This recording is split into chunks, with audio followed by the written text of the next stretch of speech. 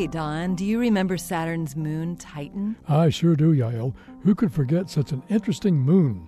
Titan is larger than the planet Mercury and has a thick atmosphere of nitrogen. It has lakes and rivers of liquid methane. NASA's Cassini spacecraft showed that Titan has complex organic molecules like the ones that may have preceded life on Earth. It's too cold for life as we know it on Titan, but studying its organic chemistry could tell us how life got started on Earth. I sure hope that somebody will send another spacecraft there. Then I have some good news. In 2019, NASA approved plans for a spacecraft mission to Titan called Dragonfly. Great!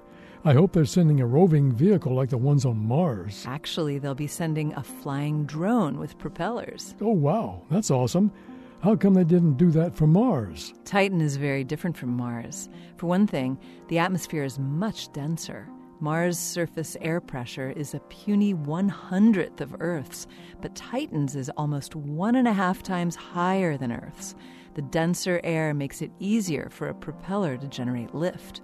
Another advantage for flying on Titan is that its gravity is only about 1/3 as strong as Mars's. I can't wait. When will it get there? I'm afraid I have some bad news. Saturn is so far away that Dragonfly will take 8 years to get there. It will launch in 2026, but won't get there until 2034. This moment of science comes from Indiana University.